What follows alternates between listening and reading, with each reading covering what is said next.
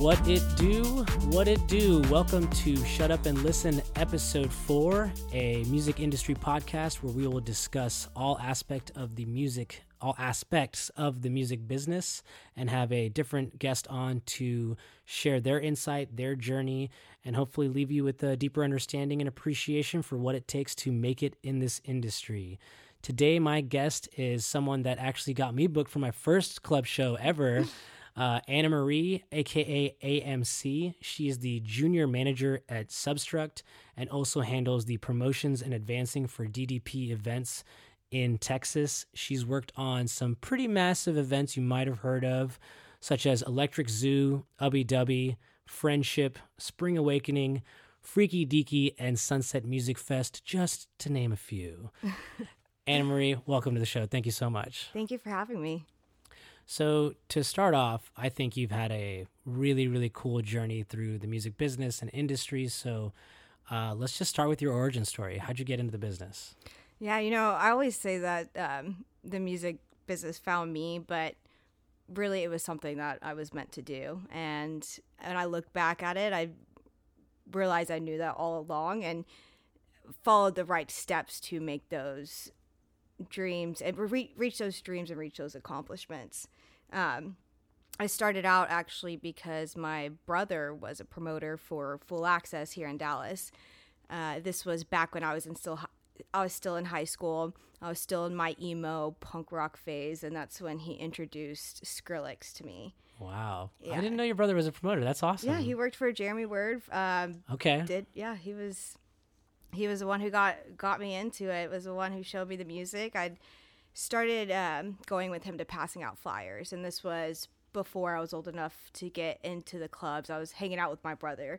We were doing this. We were promoting this really cool music that one day I was so close to, 2 more years I'd be able to go to those events. Go to the show. You were just listening on your iPod Nano or whatever, and exactly, yeah. Nice. So Skrillex. Yeah, I remember that was the first. Well, I mean, I had heard electronic songs before, but that was the first one that got me into the music, to really starting to look up artists. And I also knew Skrillex from first to last, and it was a big deal when he broke off to start this new thing called dubstep. But yeah, so we started. I would go and flyer with him. He took me to my first show ever at Southside Ballroom, and I remember being there, walking in, and just thinking, this is what I want to do for the rest of my life. Not necessarily party, sit there and rave, but to be a part of that. And so whenever he had opportunities or would be passing out flyers, I always tagged along. And then I started selling tickets through him to my friends. So we would pass out. I'd always go with him to pass out flyers, and any way I could get involved, I'd do it, and I'd be there. And I really looked up to him. I looked up to what he was doing. I thought it was really cool, and I just followed his footsteps with that. When I was finally old enough to go to the events, I was selling tickets, and I was on the promotion team. I ended up, it's funny, is like at this time, in my high school, not a lot of people listened to electronic music. There was small groups within all the high schools, but it wasn't as well known. So it was kids would make fun of me, for listening to that music. It'd be like, "Oh, you're the druggie. That's what people go there and do drugs." And it had just a bad when people heard electronic music or raves, it had a bad taste in their mouth. And this was the time, when I was this was the time when Insomniac was being shut down, during that time in the scene when the city was really cracking Especially down. in Texas, yeah. Exactly. So your first show at Southside Ballroom, what year was this? How old were you when you first got to your first show? This was 2011. Wow, okay. And I believe I was 16. I was 17 years old, okay. 16 or 17. Okay. So 16 or 17, and then you started doing promotions or promotional work directly with ticket sales. Right. Okay. So I'd sell hard copies, make Facebook posts. I would go out and flyer. If anyone ever asked for help with the show, I'd be there. I'd be the one to raise my hand. I would go down rows and rows of cars to go put flyers on there. And I had fun doing it. That was such an exciting thing to me because I was sharing this music that I loved, and it changed my life. So I was like, cool, like I'm doing something that could change other people's life too by spreading awareness of all this fucking cool shit that's coming. That's so awesome. And it was, I fell in love with it from the get-go. I guess I didn't realize it at the time, but it was the passion that I had for the music and always wanting to be involved that kind of got me noticed. My passion for the music and for just the love I had for these events is what kind of caught my first mentor's eye. So I was passing out flyers, doing the whole street team thing, posting on social media, inviting all my friends out to shows. And then I started doing little roles like selling merch at the events or doing will call, working box office. And I did a few of those. And from there, I was asked to do artist hospitality last minute for this like smaller festival. And it was my first time working backstage, first time, being that close to the artist, and everything went great. Everyone was happy, but I decided to have a couple drinks and yep. maybe I've been there. Smoke, smoke something. Yeah, and have a little fun on the job. Yeah, exactly. This is dope. They asked me. It must be okay. Right, and I was like, everyone's having a great time. This is a party. This is cool. Like, I love my life. Can't believe I'm getting paid for this. So I was sat down, and I was told that if I liked doing this job, I would never act like that again. Mm-hmm. And the funny thing was I wasn't acting crazy. I wasn't acting out, but I didn't have that sense of professionalism. And also I was underage too. So, double-edged sword. Come on. Yeah. You're putting the entire company at risk. Exactly. Or venue or whatever it is. Yeah. That's all right. That's valid. And I was, and after that, it was that time. And when I was sat down and I realized, I was like, oh, this could actually be something very beneficial to my future. This isn't just a party or a passion. Like, this is work. This is a job. And that was the first real eye opener of, whoa, like, I'm on to something. I need to get my shit together, and I can either capitalize it or let, this fleeting moment pass. Yeah, burn out. Yeah. And from there, I really started taking it seriously. And I was just very lucky to be at 17 to, first off, have people that cared about me enough to sit down and correct me instead of, just write me off and never hire me again. But to also learn that even though like this is entertainment, it's, it's fun, it's a party, you have to be professional, that this is actual work. There is blood, sweat, and tears that goes behind this entire production that needs to get done so the people who are buying those tickets can enjoy themselves. And the next gig after that was I worked Tomorrow World, and I was 17 and my first time going. What year was? Wait, what? I didn't know this. Tomorrow World? Which year? Yeah, I did all three. What? Yeah. I was at the first two. Yeah, I did all three. I was doing artist check-in there. Wow. Yeah. What was it like being a part of? Because the first Tomorrow World, for those that don't know, this is a big festival that had its huge reputation in Europe that decided to take a chance and do a sister or brother festival in America, in Atlanta, in Chattahoochee Hills.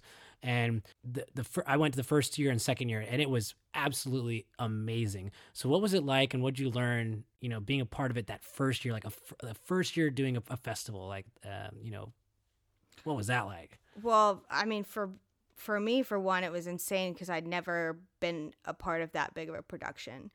And how many people do you think? I think it was 60,000. Oh, I don't know. I mean, now I worked it. I was doing artist check-in. Like, I was not it was, I was just a little speck apart on that whole thing. So,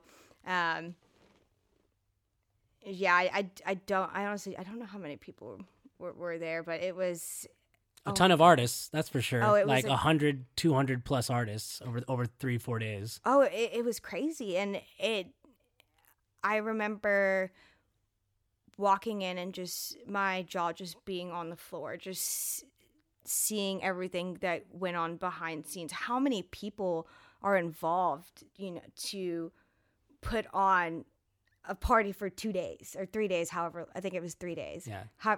And it was crazy. And it was also insane to work with, people from across the globe. Like, that was really cool. Yeah. And that being one of my first experiences really helped, I guess, shape my mindset of the things that I can do, the things that are out there. Because at the time, I was just doing club shows. I was like, oh, this is it. This is the shit. Like, this is big money right here. This is cool. And then you go to a festival like that, and all of a sudden, like, you're like, I had no idea. Yeah, exactly. I did. Yeah. Exactly. It's like my eyes are properly open now. And it was really cool. But I'll never forget just sitting at the table. I was skipping class to come work Tomorrow World. It worked out for you now. Yeah, it did. Yeah. It did. I just remember sitting there with my brother was working it with me as well. I just remember sitting there. I was looking across, and Dylan Francis and Skrillex and Diplo were all having a conversation, and it just blew my mind. I'm just like, okay, this is tight. I think this is what I want to do for the rest of my life. I want to keep working hard to do this. That is so bad. I had no idea that Tomorrow World was one of your first kind of stripes. Did you like it though? Like, did you enjoy it? So the first year, I was just mind blown because I'd never done EDC or anything like that before. And yeah, the first 2 years of Tomorrow World blew my mind because it was the first festival of that scale I'd been to. Mm-hmm. But we did the easy camping where you showed up and you had the camp set up. That were already set up. And what was cool was that to my left there was like a couple from Belgium, to the right was a couple from like Argentina, and everyone was so nice. And I was relatively new. This is like 2013, the first year, and I got into the rave scene or dance music scene, whatever you want to call it, and in 2012. Yeah. Like, I'd followed some people here and there, and I'd heard some names. Right. But my first festival was Lights All Night 2012. Okay. And the only reason I went was because my friends were like, yo, you should come check this out. The only artist in the whole lineup I knew was A-Trak, because I was a Kanye West fan. No way. And A-Trak produced just a couple of tracks on these albums. Yeah. And so I went there, and I had my mind blown by like Avicii, Tiesto, Calvin Harris. Right. And they're like, all right, we're going to this festival Tomorrow World. Like, you should come. And it was just, I loved the first year, and the second year was even better. Because they had like the full Thursday show in the campgrounds. Correct, right. They'd taken care of some of the dust issues from the first year. And it was just cool again, just the international. I didn't go to the third year, but yeah, that was what set the bar for me of like, this is the scale it could be, and you could, and this is before I even like was seriously trying to even like produce or DJ, but it set the bar of like, this is what it could be. And the international community was a huge part of it because everyone was so nice. Oh man, I mean, there's nothing like Tomorrowland and Tomorrow. And even though Tomorrow World was a smaller version of it, I'll never forget. Oh, I got goosebumps just now thinking of it. So you remember the main stage was kind of like in a basin, right? It was like a 30-degree angle going down and down and down over like probably 2 football fields. Yeah, exactly. So if you're coming down, you have to kind of like walk up to the main stage, and then it just goes down. Just drops, yeah. And then it created this cool amphitheater too. Like, it was like awesome acoustics. It was amazing. Like, I remember walking up, and I could see the stage, but I couldn't yet see the crowd of people. Oh yeah. And then I kept walking, and then all of a sudden, my next thing that I saw was flags. And this is before I could see the people, but flags from everywhere. Yeah. And it wasn't just like flags that you see at festivals and totems, no, but it was all these different nationalities, all these different. I just have goosebumps again. Yeah. And then you see the people after that, and it's just the most like it took my breath away. Like, it was just like I couldn't breathe. Like, I was just like, cry, like don't cry right now, and I'm like, tears are coming out of my eyes, like I can't breathe. It's so beautiful, like, and you just you just feel the energy, Just that electricity going through it. Yeah. It really is. You just can't. It's a feeling that can't be replaced, and it's such a cool feeling. Like, I miss Chattahoochee Hills. It was a magical place. It really was. It is a magical place. So you had your experience at running this massive international festival, still not even 21, and then you came back from that, and you were still in school. And then, so now you come back. So take me through that experience. Now you have even more perspective. Yeah. So I did it all 3 years, and then I was still doing the club shows. And then when I started working for music full time, I was 20 years old was when I got the offer. And the promotion company that I was currently working for had gotten bought out by another promotion company who was also opening up a venue. My mentor and boss at the time parted ways with the company to go pursue his other dream, and she's fucking killing at it now. Like, and I kind of, I say step into that role, but those were way too big shoes for me to fill. So that was the first time that I was working in music full time, and that's when I made the decision to drop out of school. And I was going to finish, because I only have 12 hours until I finish, but I'm not now.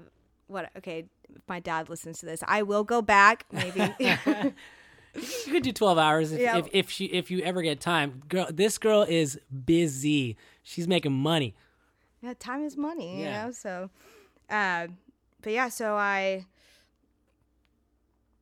started working that job, and I started doing it full time, and it was definitely a new experience. And it was hard at first. It was really hard. I mean, was this around the time we met? I believe it was. Because you were busting your ass. Like, I saw it at the shows that I got to be a part of, or at least come see it. And you were kicking ass on everything. Like, you were making, you had to handle everything: box office, liaison, production, everything. Well, you made me step up my email game. You know, that was actually a really hard part for me, was learning email etiquette. That was definitely a news flash for me. I mean, I was still in college. Like, I used my email to give my professors an excuse of why I wasn't coming to class, you know, never actually having full conversations. And, you know, when I came into this position, it was the person who was leaving left a very big footprint, one that will never be, you know, replaced, one that will stick on the Dallas EDM community forever. And so when I came into not necessarily that role, but I was a part of that next wave, and it was hard because people expected someone to replace, like right where the reins were, right, without any like learning curve, pick up where you left off. No, you know, that's not realistic. Come on, people. Exactly, and immediate, you know, and when you have this role to fill, and I step up immediately, it was just like, oh, like, I got this girl, I'll figure it out. Oh, well, I had no idea what the fuck I was doing, honestly. I mean, who would let a 20-year-old do that? But thank you for letting me. But, you know, like, a lot of people doubted me, and, you know, I didn't know exactly what I was doing, but I knew that I could do it. I knew that I'd figure it out. It's not even always like about like technical like skill. It's about, do you have the people relationships? Do you have the tenacity? Are you willing to learn? You know, are you willing to put yourself out there to, you know, take on a challenge? And as long as you work with integrity and you're open to criticism, like, anything is possible. No one ever really knows what they're doing until they do it. And then once they start doing that thing, they move on to the next thing, because you're not comfortable when you're comfortable. You have to be uncomfortable to continue to work for new things. So you stepped into this role, right? You had some. I stepped into this role, and it was definitely hard at first, you know, especially I had moved to Dallas. I was living on my own. So, you know, not only was I starting a brand new job, but it was my first big girl job. I was living on my own for the first time. I finally moved out of the city that like I grew up in. I didn't have many friends. I had friends, but I didn't have any friends that I grew up with that lived there. It was completely me, like starting over, living by myself. And it was definitely difficult. And I know a lot of people were expecting me to fail. And I stayed there and I continued to work. And I think I lasted longer than most people even expected me to. You know, just the way that, I don't know how to explain it, but I could tell the way that people talk to me or the way that people wouldn't talk to me. You know, they didn't, a lot of them didn't realize that I had been working shows before. Most of them didn't even know that I'd done festivals, you know, that I had actually been involved, that I'd been doing this for a long time. I'm not ever that person to go to be like, oh, well, I do this, this, and this, you know, in your face. Like, it's, yeah, I mean, all the stuff that I do for this, and this, I'm still just a little part of the puzzle piece that brings everything together. Just a little, like, a little spot. Like, it's funny, you know, it's sometimes, like, or now when people, like, tell me they, like, look up to me, I'm like, I'm still an assistant. Like, just so you guys know, like, I still, like, schedule calls and do, like, remedial work. Like, it's not... I'm not, you know, it's, I don't know why I'm talking down on myself now. Okay. No, hyper. Hey, people listening are going to know, like, yo, AMC Anna Marie is a boss ass lady. I appreciate that. But I'm also, though, like, I'm not very new, but I'm still early in my career. So don't take everything I say word for word, because I'm still learning as well. We're all learning. It's a disclaimer. Exactly, yeah. Well, I did what Anna Marie said, and now I got fired. Like, I drank at the first gig I got, and they didn't sit me down. Yeah, they didn't sit me. I didn't get the apology. They're done. But yeah, so I worked at that venue for a while, and then I got laid off. Okay, the real test started. Okay. So how old were you? So you'd been with this company. Before you even took over the role now, you'd been with this company 2 years, year and a half? It was a little over a year and a half. Over a year and a half, okay.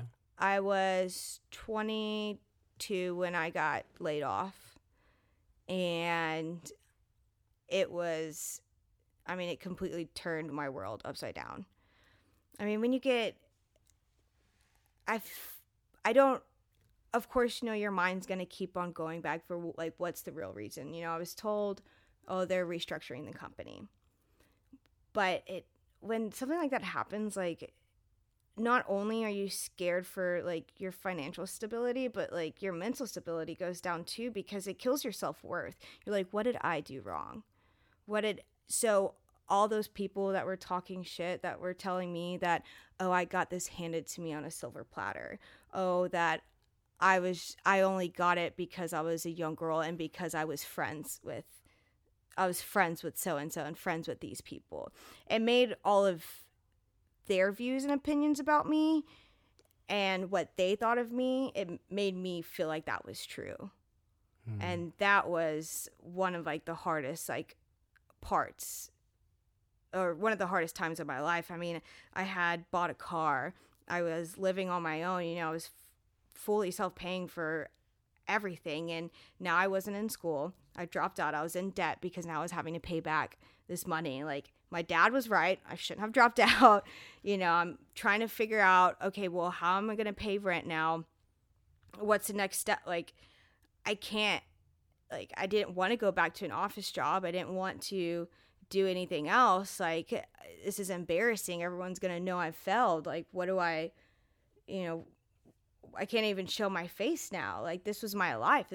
I went there every weekend. This is my friends, like, everything I knew. Like, I remember, like, this company had gotten acquired. So a lot of these people on the street team I'd been working with since I was 16.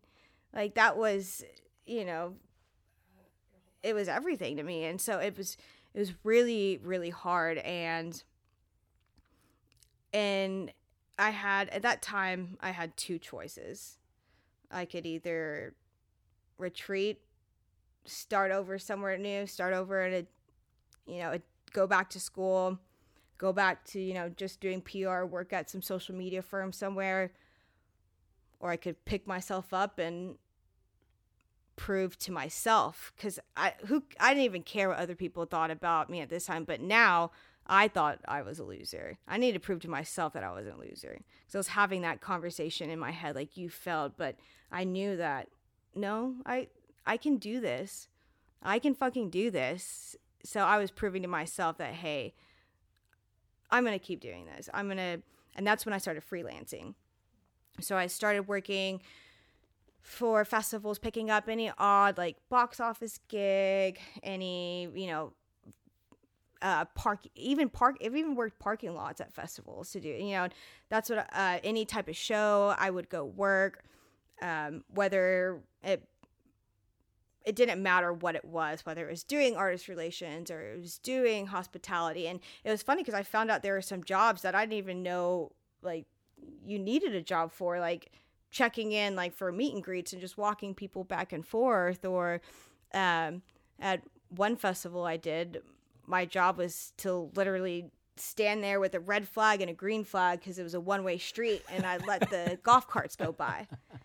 And, I was making anywhere between $8, to $12 an hour working these events, like driving down, sleeping in my car on my friend's floor somewhere just so I could be involved in the scene. And, it was definitely hard financially going from a 20-year-old making a salary to having, to the first time in my life, ask my parents to help me with rent, and asking my parents to help me, and also trying to explain to them, like, why I need to do this instead of going back to school and finishing that degree. And then I continued doing it, and I made a lot of connections. I met a lot of people, and that's when I got hired back on by Disco Donnie Presents, and started doing the shows that I was once doing when I first started at Lizard Lounge. So, because we were doing shows at Lizard Lounge, that company got acquired. I moved over, got laid off, and then I came back to my home. Your home. And for those that don't know, Lizard Lounge is a historic club in Dallas that's been around for, as Lizard Lounge, it's been around for like 30 years, but even before then, it's a venue that's been around since the 60s or 70s. Yeah. I want to pick back up there, but real quick, when you were on that kind of, I'm going to prove to myself and I'm going to get these, I'm just going to do anything and everything that falls in my lap. Were you doing that by looking on Craigslist or going through connections that knew where you were, that were there to support? How did you land those gigs? How did you find those gigs? So a lot of them were from word of mouth. Andrea and Misty, who I have two of people that I worked with. Their names are Andrea and Misty. They're awesome ladies. They own their own company, and by the way, they're fucking badass. They do a lot of fucking shit. They do all the EDC stuff, or EDC camping, all the Shack AR. They did stuff for Burning Man. Like, they're fucking killing it. Like, they're awesome. So, and I had actually worked with them previously. And even though they couldn't hire me to do those specific events, that was still with the company that I got laid off with, they were hiring me for other festivals and kept giving me work. And then I would also look up whatever shows or festivals that was going on, and then I would just send in my resume wherever I could. I've followed accounts. Not followed accounts, but I joined like different Facebook groups that did event stuff. The people that I had met, I continued to be like, hey, like, I'm free. Like, I'll do whatever. Yeah, just give me whatever. Yeah, I've got the work ethic, just more experience. Give me, yeah, exactly. Okay. And I definitely, like, in between that time, I did try to do a couple office jobs. One of them lasted 2 weeks. I tried to go back to serving because I was a server for like 4 years before that. I was a server for a while before I had my full-time job in the industry. And I tried to go back to that, lasted 3 weeks, couldn't do it. And that's when I just started just sending my resume out just constantly. Like if I heard of anything, the moment that I heard something announced, I'd send in my resume. I would tell my friends like, hey, I'm, or tell my like industry friends, people that I knew that, hey, I need work, here's what I can do. Like, I mean, if they told me to go clean a toilet, I'd do, which I've definitely done that at a festival or two. So, you just gotta have that mindset though. You gotta be, if you're wanting to make it in this industry, whatever you want to do. And this has been a common trend for everyone we've talked to so far on the podcast, is that you got to have that mindset that I will do whatever it takes. I don't care what it is, but I've had that realization that this is it. Oh, 100%. I agree with that. Yeah. Nice. So, all right. So you were back at, you had been let go. You'd done some jobs here and there, which I think are great. That gave you more perspective actually, which I think helped you in your current role, which we'll get to in a little bit. Yeah. But so you got asked back on with the Lizard Lounge and DDP, and then what? And it's is this like present day now? Yeah. Or? So okay. I guess that was, oh my gosh, that was, holy crap, it's already 2020. Yeah. So it's been about, it's been almost 3 going on 4 years. I'll have to fact check that later, but that I've been with them, and it's, I slowly just started getting asked to take on more responsibilities. I was just doing, at that time I was just doing social media and doing the driving, doing the artist hospitality, the transportation liaison work. And then from there, I started getting asked to go work all the festivals with them. I was doing box office, did a little bit of AR too, and then they started giving me markets to advance. So and for those that maybe are just a casual listener, they just buy tickets, love coming to shows, and we love you people. Keep doing it. Without your support, these shows don't happen. But for those that don't know, what is advancing?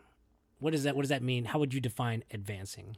So advancing is pretty much the planning between the artist, the promoter, and the venue that you do prior to a show. So this includes all production, hospitality, and any type of movements from the artist, like flights, hotels, any transports to and from, making sure you have the visuals, making sure you have the correct gear up there, making sure you know what time they go on, if there's a meet and greet, making sure you allot that time for the meet and greet. So it's pretty much the planning process before. I like to think of it as, it's kind of the advancing.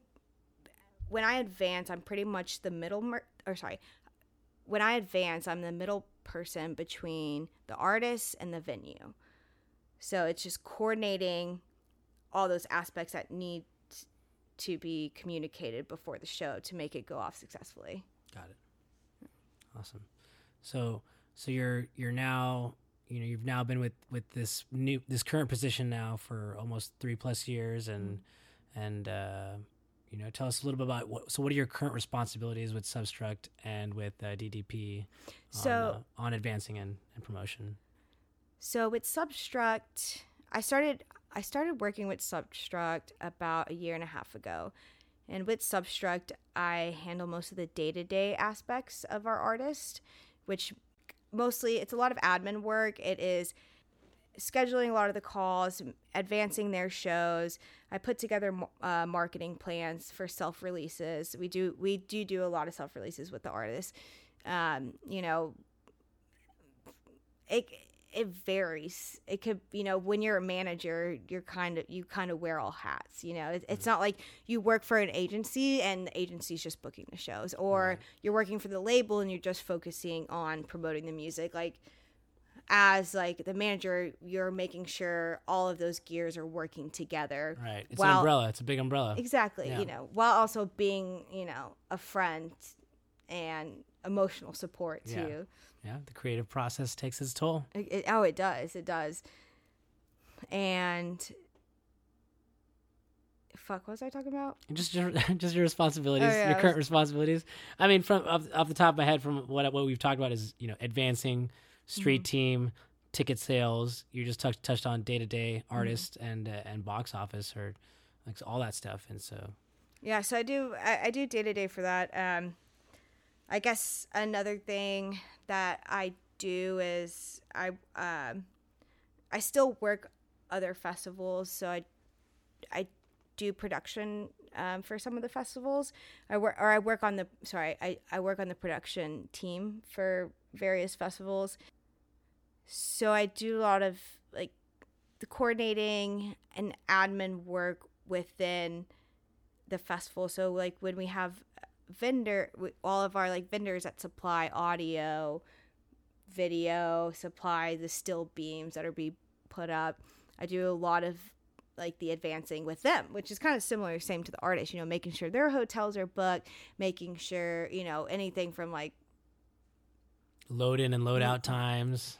Yeah, you know, a lot of that, you know, and it always, like, all of these things vary from festival to festival. So, you know, you could have one festival where you have, you know, a staffing person that handles all that, and then another festival where you're actually booking all of that. So, all of these roles, you know, vary from show to show, but on the stuff that I do the production for, I'm kind of just the right-hand man to the production director, who is also fucking awesome. He's also my main boss with Substruct, and he is the reason why I've reached the next step in my career that I'm at now.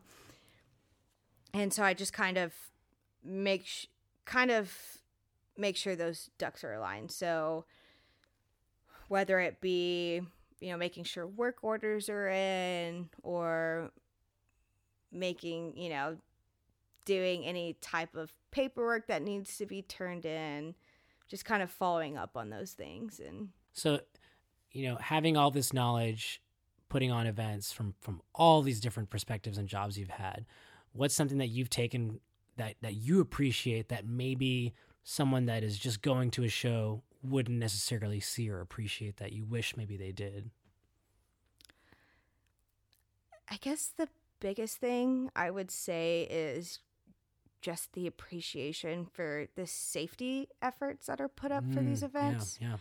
And that is one thing that I do wish people followed a little bit more, respected more, because I know when I was raving before, it was some of the rules that I found like, oh, this is stupid, this is dumb. Why? There's a reason why it's put into place. And you're going to festivals where there's 10, 20, 30, 40, 50,000 people. That's more people than most of the fucking cities here in Texas, you know? Like, you're having a mass gathering, and that can go south really fast. And there is a lot of preparation that is put into place to make sure that everyone's safe, to make sure that everyone has a good time, that they go home safely that night. And that's, I guess, one of the biggest things that I wish that people would be more aware of. And, you know, I know people like to have fun. They like, you know, to go hard. Let's be honest, festival tickets are fucking expensive. It's not just a festival, but then you got to buy the outfit. You got to plan for, you know, all the fun that you're going to have. Drinks and foods, obviously expensive there. And, you know, you do spend a lot of money, so you're letting go. It's your one time to let free. You go all out. Right. But, you know, I wish people would be more conscious that what they do, and if they decide to do something and put something in their bodies that causes to put themselves in harm, could also potentially put other people in harm. Right. and you can have fun. You can do all the fun you want, but be respectful. You know, don't go too hard where you can't. Like, Yeah, know your limits. No. Drink water. Know your limits. Like, Don't leave your homies alone if they're having a hard time. Get them help. don't leave your homies alone. And also, like, just fucking follow the rules. Like, sorry if you have to. I'm sorry if you have to walk around one single barricade that's going to, you know, make you 2 minutes late. Like, first, don't try to jump over. Like, and don't try to, like, all the people like breaking through fences and like running the gates. Like, I get it. You want to come in. Oh, this is fun. This is cool, but it's really not safe. Yeah, you're putting that's I think a great example of putting like ingress egress is a safety thing. Coming in and out of a festival is a huge part of just getting your permit with the city. And if you screw that up, then you not only jeopardize your safety and everyone else around you, you also jeopardize the people that spent months and thousands, if not millions of dollars of being able to do it again. Exactly. And the way that you act at a festival, it does show to the city that you're in, to the people who actually like run that venue on a day-to-day basis. We are guests in their house. So that I guess that is the biggest thing, is I wish people would realize is that we are a guest in their house. Like, while yes, like this is a festival, you paid for this ticket, you also have to remember that we are on someone else's land. Like, that's why we do try hardest to abide, you know, that's why we do abide by a lot of sound laws. And, you know, people are like, oh, this sucked, it wasn't even loud enough. Like, well, it's like, well, did you have fun the first 6 hours? Well, cool. Do you want to come back? Let's be respectful. Oh, but I only showed up for the headliner. When you're around that many people and when you're in like a mass gathering like that, a decision that you can make could affect a whole lot, or it could affect way more people. The entire festival. Yeah. Okay, so you've been through this amazing journey of I think of all people I've spoken to, like every perspective and job in the industry.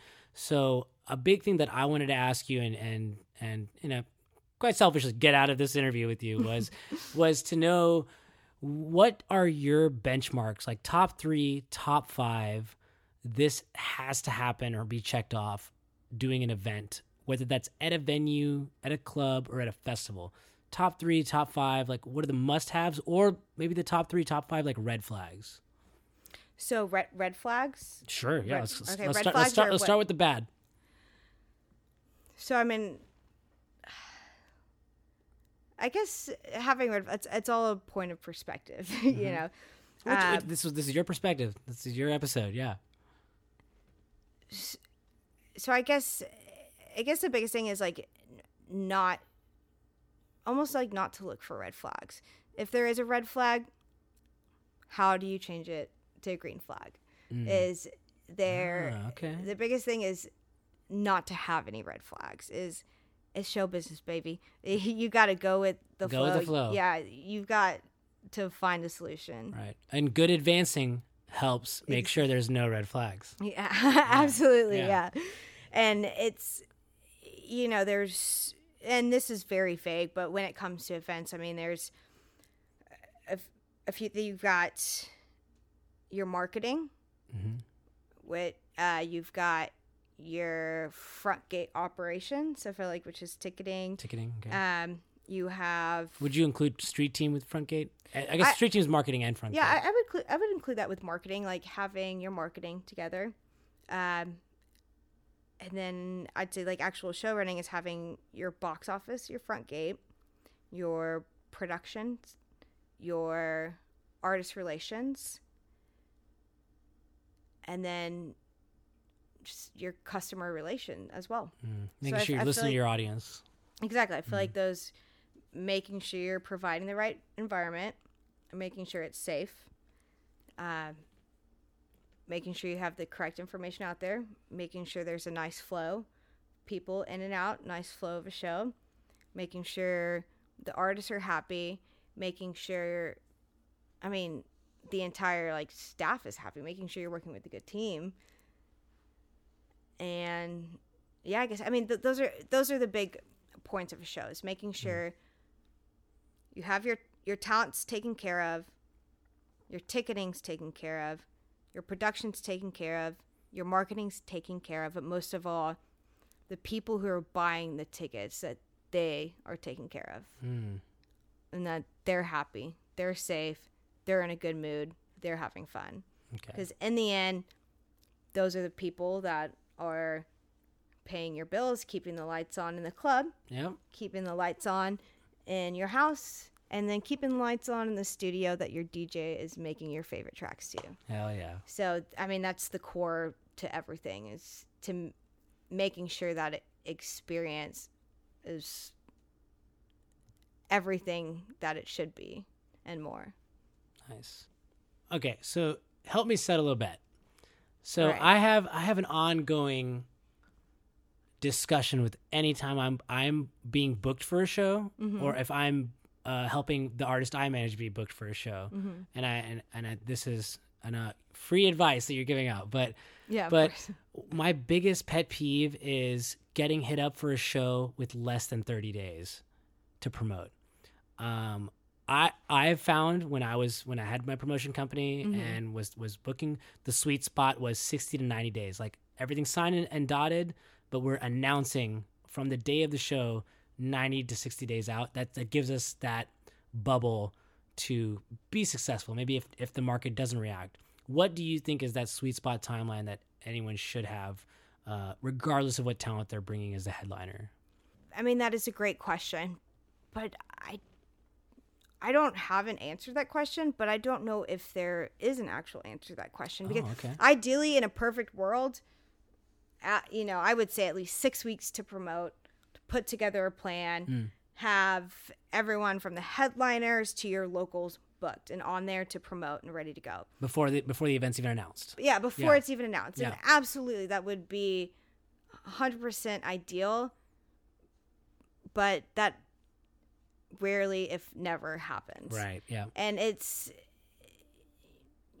and I could see where you asked that question, because you're ready to, give forth and to promote, and obviously that's good for the show. Yeah, you want it's a podcast. We're in a vacuum, so it's whatever. It's in perfect situations. Yeah, yeah, and but those perfect situations, they don't happen. I mean, they don't happen, but like there's so much more planning that goes on behind the scenes that holds that up. So, I mean,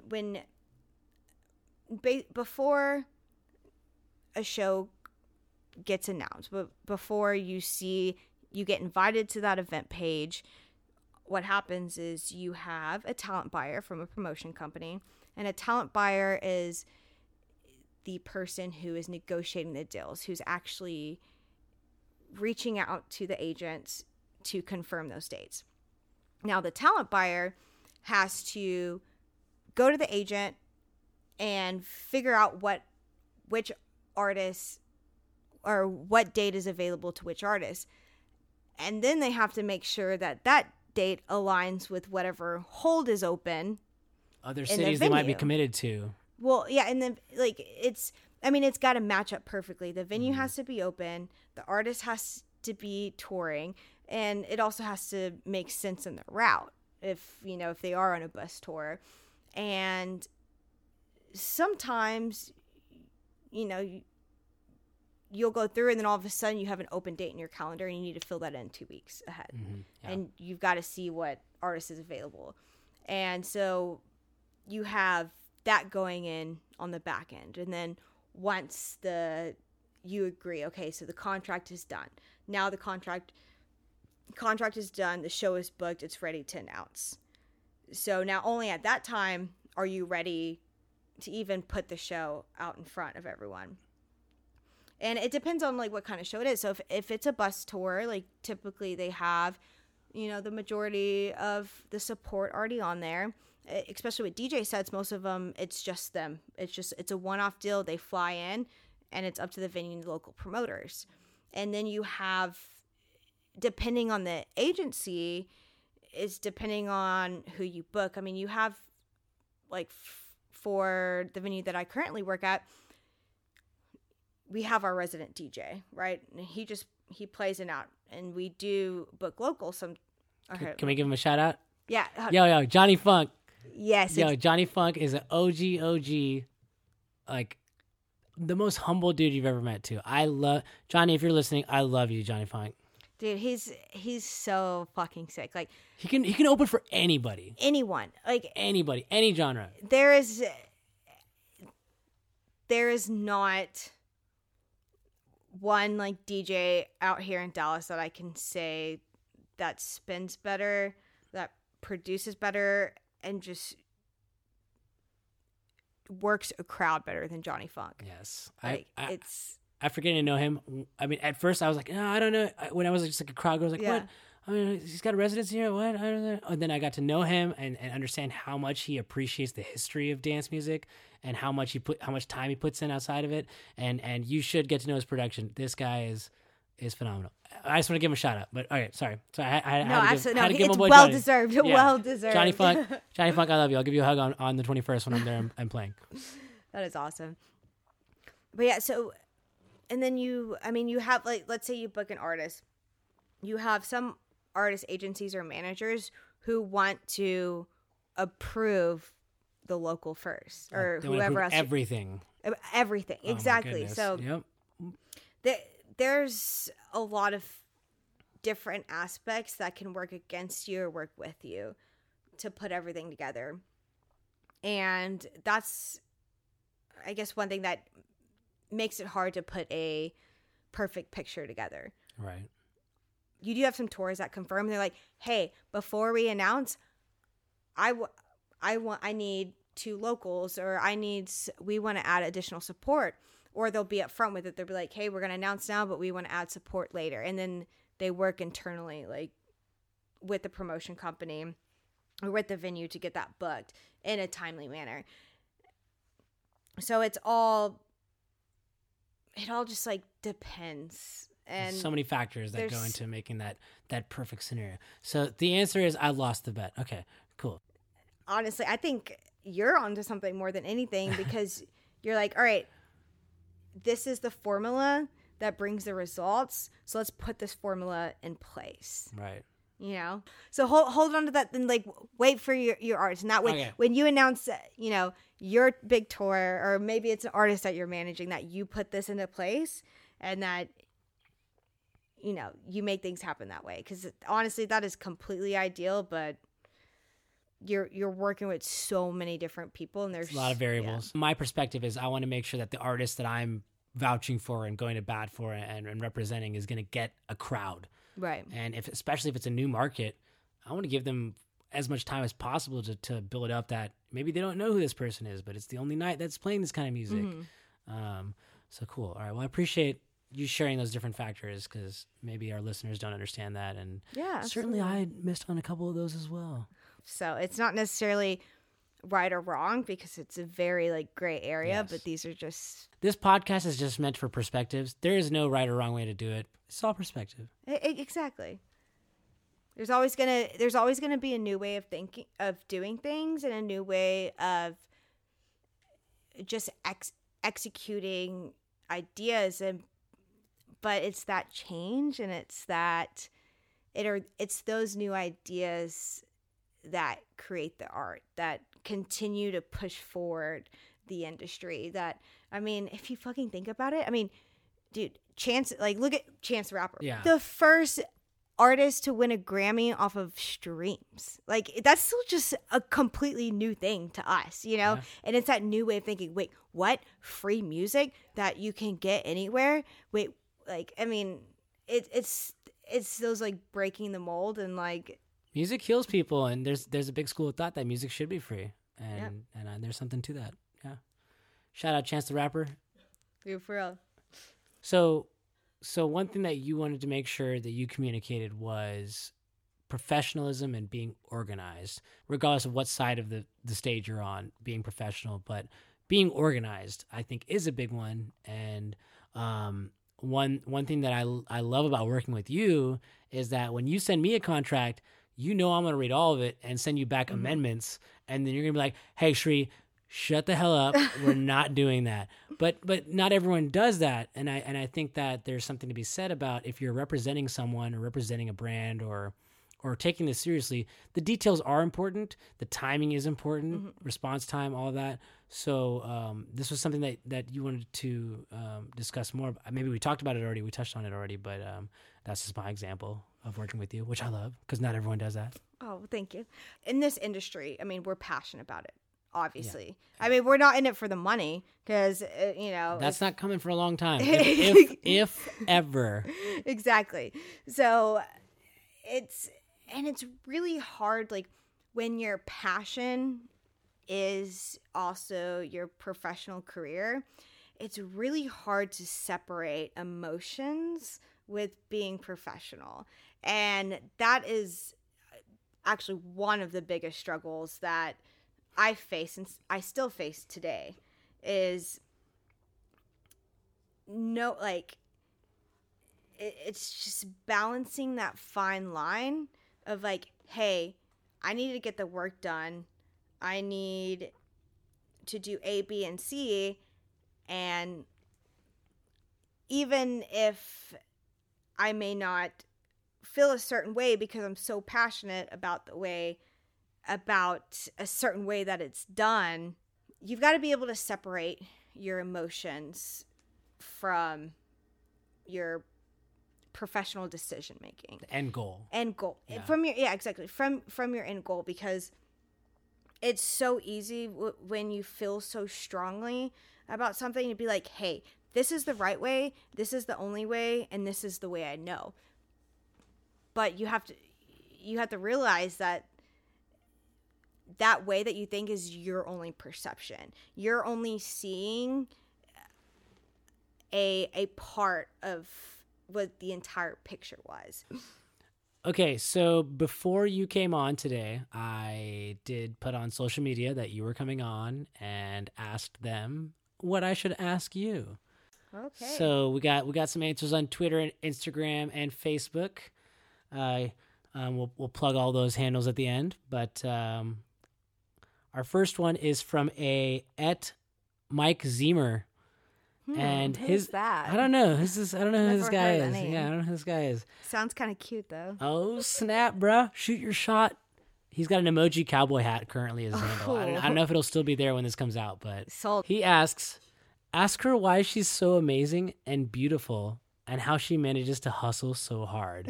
Party blowing emoji, head blowing emoji. Wow. I think I achieve those things because I have a wonderful man in my life who supports me and who allows me to hustle as hard as I want to fucking hustle and reminds me that I can keep hustling and to get out of bed and to, just be me. Hell yeah. Excellent question, Mike. Thank you for that. The next question is from Facebook from Clay. I don't want to mispronounce his last name, but he's awesome. He asks, "Can I get some VIP passes?" Hey, absolutely. I am still allowing people on my ticket team. So if you want to sell tickets for LBW, I will absolutely give you some VIP passes if you meet the requirements. All right. His second of 4 questions is, "Can you get Donnie my mixtape?" I could pass it through the right channels. I could definitely email it over, but whether he may actually, get it and listen to it. Clay, that's a soft no. That's what we call a soft no. Just kidding. No. Actually, Clay, for you, Clay's great. I will hand him your mixtape personally. All right. Solid. His fourth and last question is, have you ever had to cut a bitch?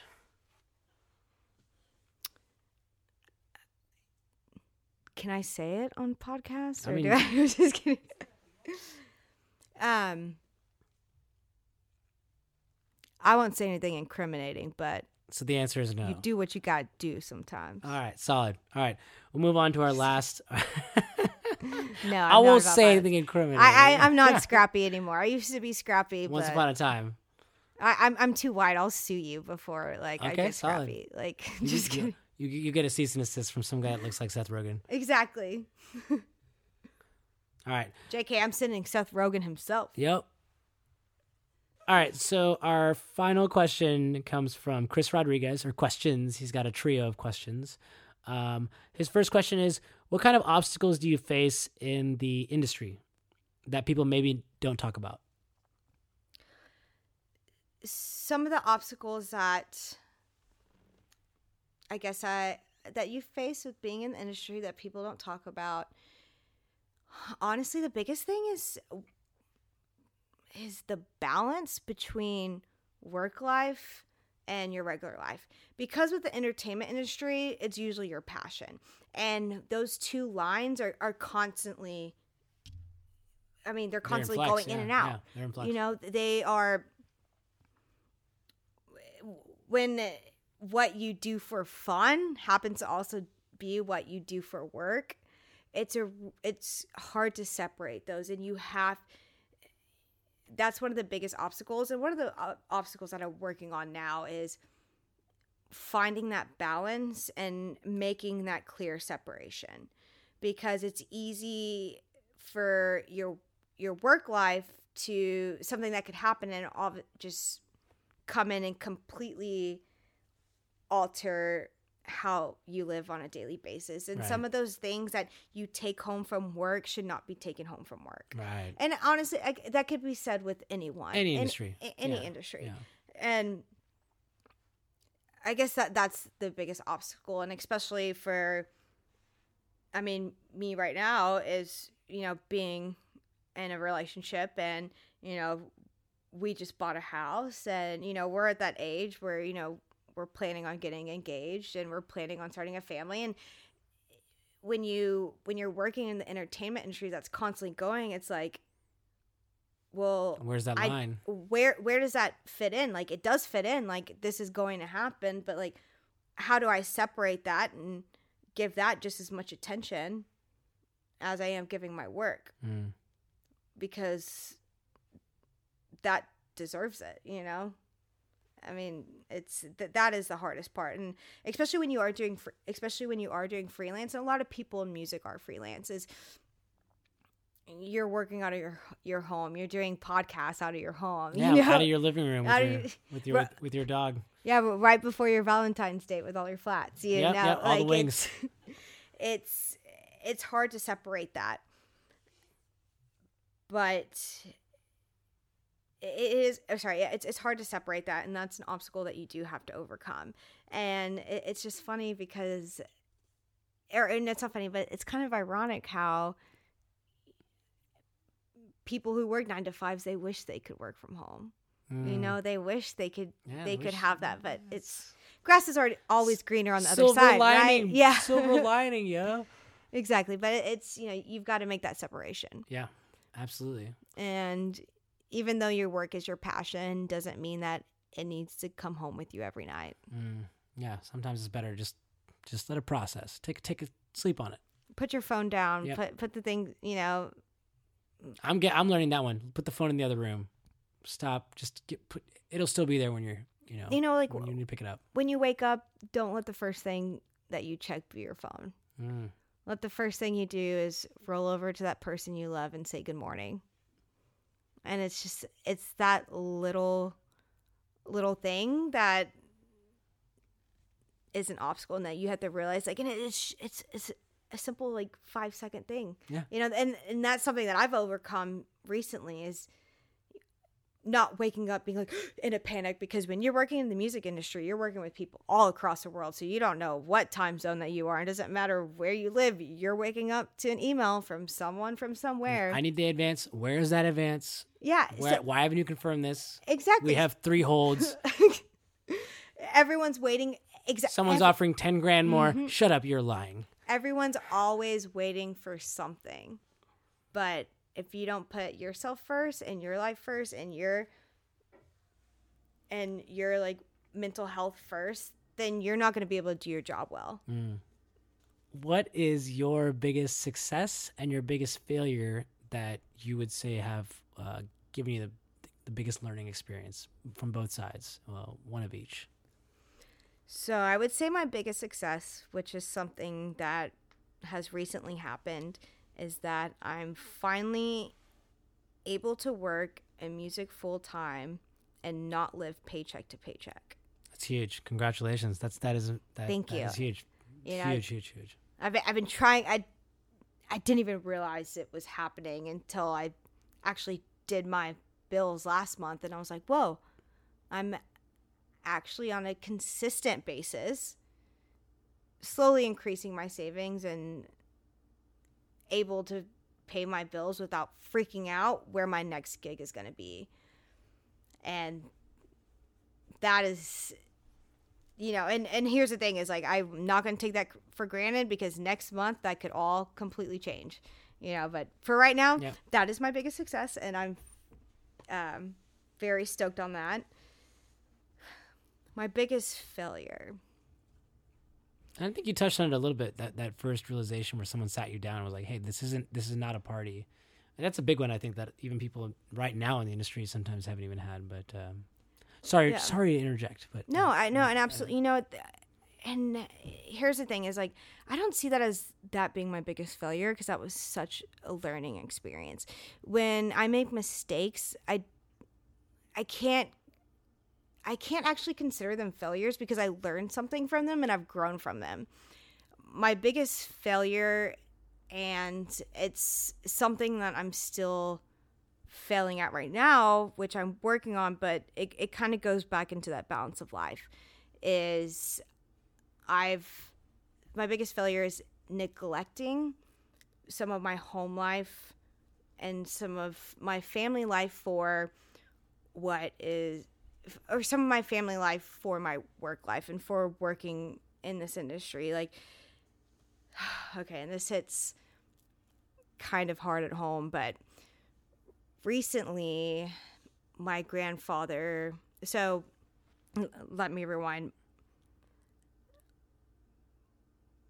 When I worked Friendship this past year, actually, this was the biggest role I'd ever gotten.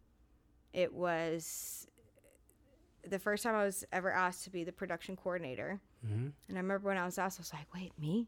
I remember when you posted about it, I was like, hell yeah, they're going to have someone dope on staff. That's going to be sick. I was like, what? I was like, I thought only adults did this. I was like, what do you mean I'm not going to be assistant at a festival? Like, it was one of the biggest, to this day, I mean, it just happened. Still, I'm like mind blown. The biggest gig that I had, and I did work it last year, but I didn't have as much responsibilities. Right. And for those that don't know, Friendship is a festival on a cruise ship.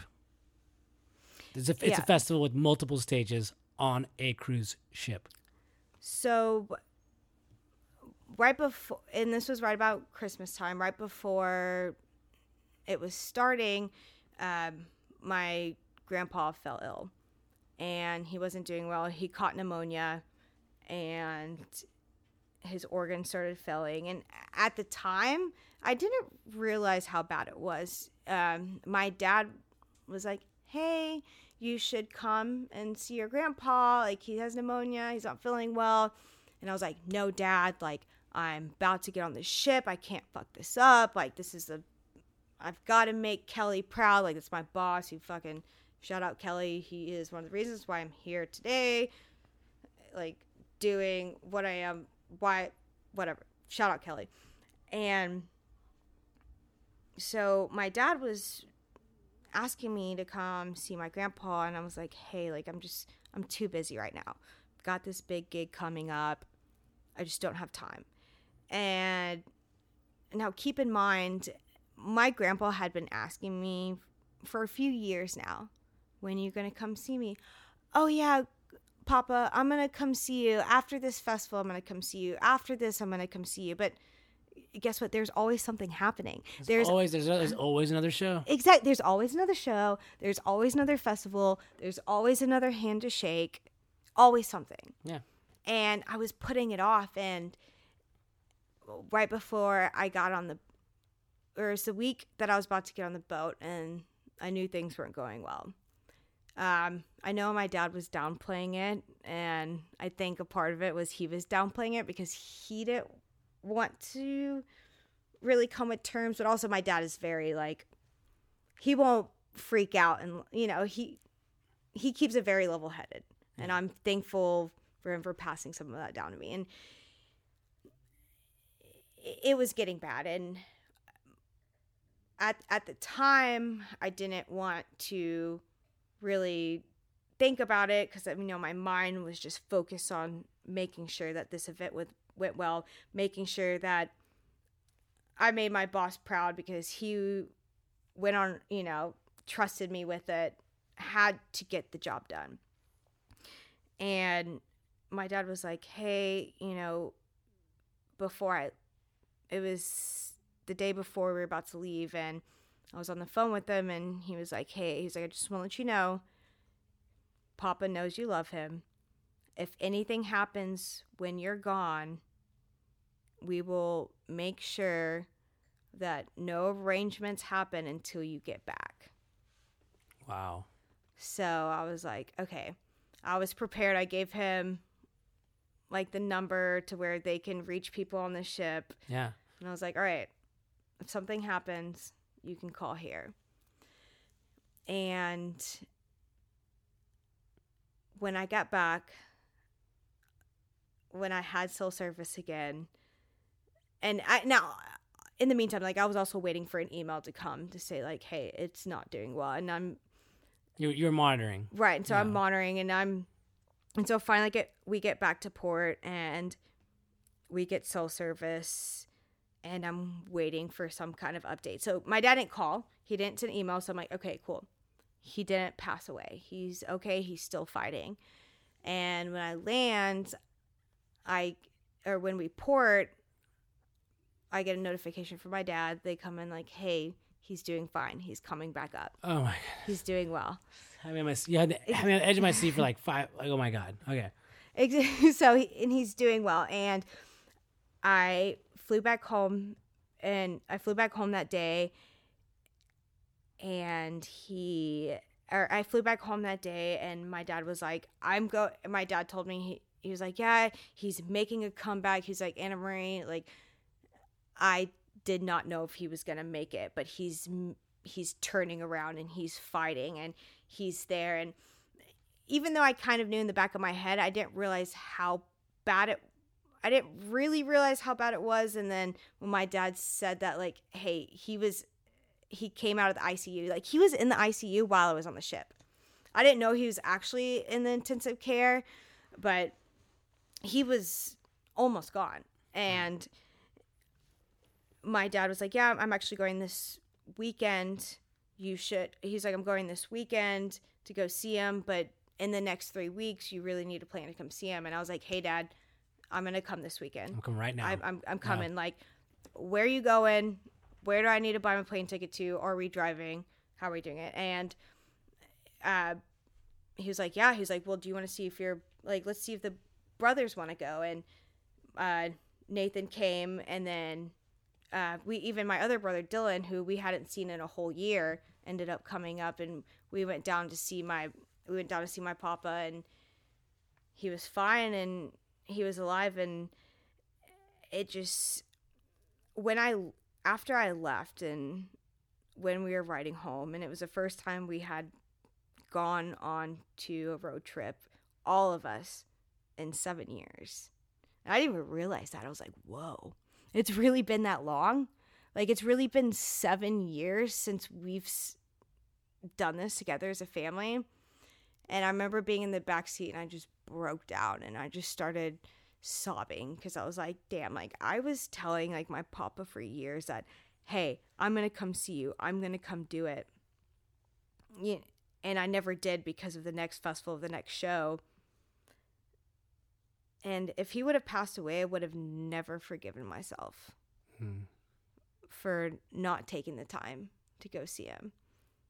And I think that is what I consider my biggest failure, is not giving enough focus to my family life while I'm trying to achieve my goals. Because guess what? The only reason why I've achieved my goals is because I have a strong core also backing me up. Right. I mean, if you go back to your origin, your brother got you in. Exactly. Yeah. My brother got me. Like, if it wasn't for the support system, the people who raised me, the people who like, and that was the hardest. Like, I think that was my biggest failure. Is I got lucky because I was able to see him, and now I am able to make that time. But that was something that I failed on, being so focused on just my career when I should have given time for the things that really do, like, truly matter. And that's your family. Yeah. Because your career is going to constantly change, and you can be within the same industry. You can do the same things, but I mean, if you lose sight of the things that really matter, then you can't be the best version of yourself. Yeah. And sometimes it takes being put in those situations to get that perspective. Well, I think that's a deeper layer. I really appreciate you sharing that. Shout out Chris Rodriguez. I don't think you expected to get such a deep answer, bro, but there it is. You don't have to put that part in the podcast. No, I think that's hey. Sorry, I feel like it's gonna be so long. No, it's fine.